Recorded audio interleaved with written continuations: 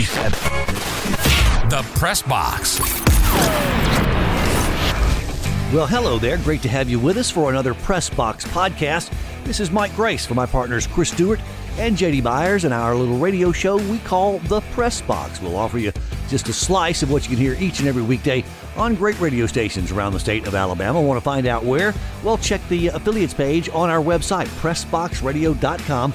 There's an affiliates tab there. Check it. You can find the station nearest you. Also on the episodes page, you can hear the show on demand, hour by hour, all the way back to the very first hour of the show, or simply press the listen button. You can hear the Press Box anytime, 24/7, online at PressBoxRadio.com. Now to today's podcast. It's all about this weekend's big SEC matchup as you've got number 7 Texas A&M battling number 16 Arkansas at AT&T Stadium in Arlington. Going to be a good one. And we talked to the voice of the Aggies. That's Andrew Monaco, and welcomed him into the Press Box. I wonder if there's something we could do maybe to make him feel a little more welcome. What do you think, guys? A little midnight yell action for the voice of the Aggies. Can I have first question? Well, sir, you go right ahead. You got the first question for Andrew Monaco, voice of the Texas A&M Aggies. Andrew, how's Reveille? The first lady of Aggieland, she's adorable, that's for sure. We know that. She's doing great. You made my morning right there. Hullabaloo, connect. Hullabaloo, connect. I'm ready now, guys. That's awesome. Oh, hum a few bars there next time. You can carry a tune. Reveille, the collie, just a beautiful mascot. And if I'm not mistaken, a little piece of trivia, Reveille can never be left alone, right? He's never pinned, Correct. or she. Correct. Like he goes because to class. She was found by cadets on the side of the road. That's where the history is. And then the cadets brought her. And we're now on Reveille 10. Rev 10 started this season.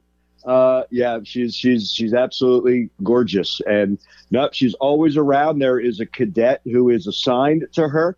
Very neat story. Rev was not allowed to come in because of COVID last year into games. She was allowed to come into Kyle Field on week number 1. And the current cadet allowed last year's cadet because he never got to run in with Reveille during the march, could not march in with Reveille, gave him that honor. He didn't get to do it last year, gave him the honor this year. And that cadet broke down in tears on the field, was so happy to be able to do that with Miss Rev. Wow. Andrew, it's Chris. Was that the toughest part of your job when you got the title as the voice? You were following a legend, but part of that means kind of getting caught up on all of the traditions at one of the schools that holds their traditions about as closely as anybody. Yes. In fact, that was part of the interview process. They asked me what was my favorite tradition. What I had in my back pocket was my son graduated from here. So when your son takes you around campus and shows you some things, took me to the Bonfire Memorial, the Century Tree, told me all about Silver Taps, learned about muster. That certainly helped. But there are a ton of traditions, and the running joke here at A&M is if you do something twice or more than twice, it becomes a tradition. But there are so many, and I just love that about this campus and about the Aggies. You know me well enough to know when I ask this, I'm not taking a shot. But when one of the, not a tradition, but something that's gone on is A&M being very good, very relevant, but maybe just short of the ultimate goal. How are they dealing with the weight of being one of the favorites, if not the ultimate favorite going into the season, as it relates to the West, which, as we know, if you can win the West, you got a real good chance at winning it all. Yeah, and that's why they bring in someone like Jimbo Fisher 3+ years ago. He wants them now to embrace expectations. I'll tell you right now, the phrase for them is standard over feelings. The standard matters, not your feelings individually. If you're going to come play here at Texas A&M, and this is for the new recruits, and this is even for this is for the super seniors that have come back.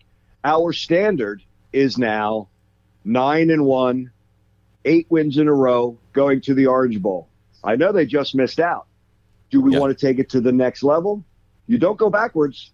Like Jimbo says, when you cross the bridge, you got to blow up that bridge because we can't go backwards. So this is now our standard. The standard always rises. So what has happened is I think Jimbo got through year 3, maybe a little quicker than he thought, but with the recruiting, and you're bringing in the recruits who you guys all know, players recruit players, not just coaches. And a player will say, hey, this is the place where you want to come, or stay away from here. This is what it's really like. And now the players are recruiting those players, and these young guys want to play with DeMarvin Leal on the line, want to play with Leon O'Neal Jr., as a safety. And Jimbo Fisher, he said you have to embrace the process, not the 76ers process of spinning your wheels and bad drafts. But the process is you've got to get better every day. The key they did last year was they learned how to win on Saturday. That was the important thing. After beating Florida, they were no longer an underdog. Going into this season, they're not the underdog. And Colorado gave them absolutely everything because Colorado sees the number 5 during that week next to their name, and they wanted to hit them in the mouth and make a name for themselves. That's what's different, but you have to embrace that. Jimbo says pressure is a privilege. How do they break through? That's a great question. But in year number 4, I think they're way ahead, and they're knocking on that door. And Chris, to your point, if you're built to beat Alabama, you're built to succeed in the SEC West, and you can win any game in college football. This isn't a gimmick offense that you have to use. It's, look, you've got to be better than the other guy. You've got to win your space. There's nothing magical by Jimbo Fisher, what he preaches for these guys. Win your space, win it more times than the other team. Scoreboard will take care of itself. And I think that's being applied now to embrace that expectation. Practice again very hard. No half speed, no loafing, no plays off. That's hard to teach the young guys. You have to have the leaders to hold them accountable. But that is coming more and more than it's been in the past. And that's really the toughest challenge, isn't it? To make sure you stay locked in and week out and don't keep the eyes focused on Alabama and that matchup. Especially when everybody says, wow, October 9th is going to be a great game. Yeah, it is. Yeah. But these players know under Jimbo Fisher, you better be ready September 4th against Kent State. Not that Kent State and Alabama are the same when it comes to talent, but you are now going to be reviewed on your film on Sunday, September 5th, by how you played at Kent State. And if you don't do your job, you're not in the lineup. And that's why I said, see, that's the standard. The standard is the best player is going to play. It's not about your feelings of, oh, man, coach is killing me. I can't believe the standard. It's in fact, they put it's standard, that long division line, feelings, and sometimes they put it over home plate because Jimbo says for all the years that we played baseball, Babe Ruth, Ted Williams, Joe DiMaggio, Fernando Tatis, the plate has always been 17 inches. That doesn't change. You want to throw a strike? You got to put it over the plate. To me, it's great analogies. He's very much, it's funny. I heard, I believe it was Travis Johnson, who played at Florida State, was on a Texans broadcast or a show, and they were talking about Jimbo Fisher, and he said, he goes, I love Jimbo. He's part Bobby Bowden. He's part Nick Saban. He's part Mickey Andrews. He'll be, he'll dadgum you one moment, and he's dog cussing you the next. He goes, but he cares about the players, and it's about who can be the best player. Can you perform? And if you do something this week that's outstanding, do it again. Keep repeating it. Don't get bored with the process. You've got to keep repeating it. He knows that we all have to catch Alabama in the West, but you have to play Arkansas first, and then Mississippi State, and then you just can't look ahead. Very much process oriented when it comes to that, and I think it is really paying off. But there's going to be times as teams have to understand it's in a little bit of a different position right now that their game gets circled now on a lot of other teams' calendars. It's the most amazing thing. I want to leave it to JD for a minute after this, Andrew, but it's the most amazing thing about this entire run with Saban that for 14 consecutive years now, he has gone into the month of November with a mathematical shot. He's gone into the LSU game 14 consecutive years with a chance, or excuse me, 13, because this is year 15. It didn't happen in the first. But with a mathematical chance of winning the national championship in each of those years. I know how many he's won, but the fact that it's kind of like Jack Nicklaus in the second place finishes in majors. It's how many times he's been able to carry it to November, which JD is the toughest thing at all. Oh, absolutely. And then, you don't get the guys from Fayetteville on your home turf, but that was kind of segues me in my question. Andrew Monaco is the voice of the Texas A&M Aggies, joining us inside the press box. You do play this one in Arlington, AT&T Stadium. The owner of that happens to be an Arkansas grad, sidebar. How do the fans feel about it going neutral site and it not being in a 100,000-seat plus stadium here in College Station? Or is it embraced that, hey, it's a great neutral site, it's in our state, let's go do it, let's buy tickets? Which fans? Can I answer for Arkansas? They can't wait to get this baby back in Fayetteville. Oh yeah, I would assume they're mad that we played it on campus last year because of COVID and they're not getting a return. But I've always said this: you guys want to break this so badly, you guys make the phone call to Jerry. Why does it have to be us? Good point. No, I think you know what? This was neat to start the Southwest Classic. And I think now that we have done it, my feeling is fans would like this back on campus because of that atmosphere. And we see what Arkansas is doing this year under Sam Pittman and all the guys that have returned for them, and obviously the atmosphere at Kyle Field. But it's until 2024. That's the thing that always gets me is nothing's changing until the contract is up. And I'm joking, but I am a little serious. It always seems like our Director of Athletics, Ross Bjork, has to address the question, but Arkansas never seems to ask Hunter Yurachek that question, the AD, about do you want to break that contract? I think it becomes, now that both teams are 3-0 and Arkansas is 16th and Texas A&M is 7th, I think it changes that atmosphere.